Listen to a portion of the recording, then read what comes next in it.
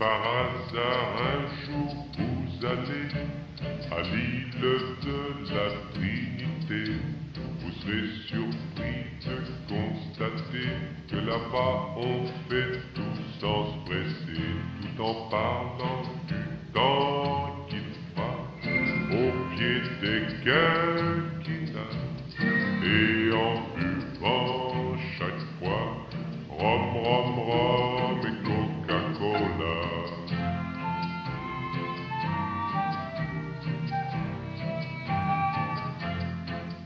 C'est la seule boisson de tout le pays. Il faut prendre ça ou bien d'autres pluies. C'est à cause d'elle que dans la vie on fait tout au ralenti, tout en causant du temps qu'il fera au pied des quinquennats et en buvant chaque fois Rhum, Rhum, Rhum et Coca-Cola.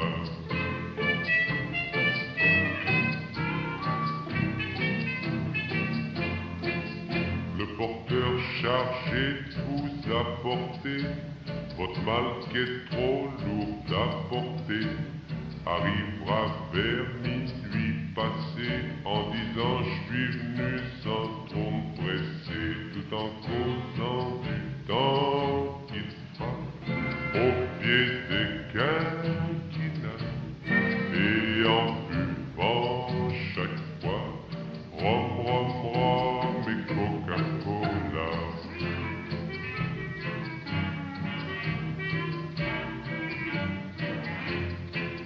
Le facteur qui porte le courrier vous amène d'un air essoufflé un télégramme de l'an passé et poursuit tranquillement sa tournée, tout en causant du temps qu'il fera au pied des quinquennats et en buvant chaque fois Rhum, Rhum, Rhum et Coca-Cola.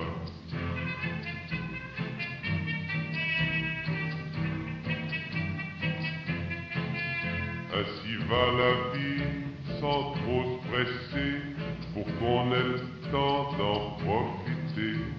Et les braves gens de la Trinité passeront au ciel l'éternité, tout en causant du temps qu'il fera au pied des quinquennats et en buvant chaque fois Rhum, Rhum, Rhum et Coca-Cola.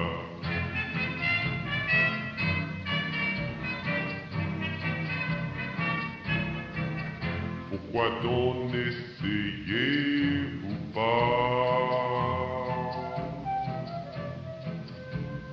Rhum et Coca-Cola?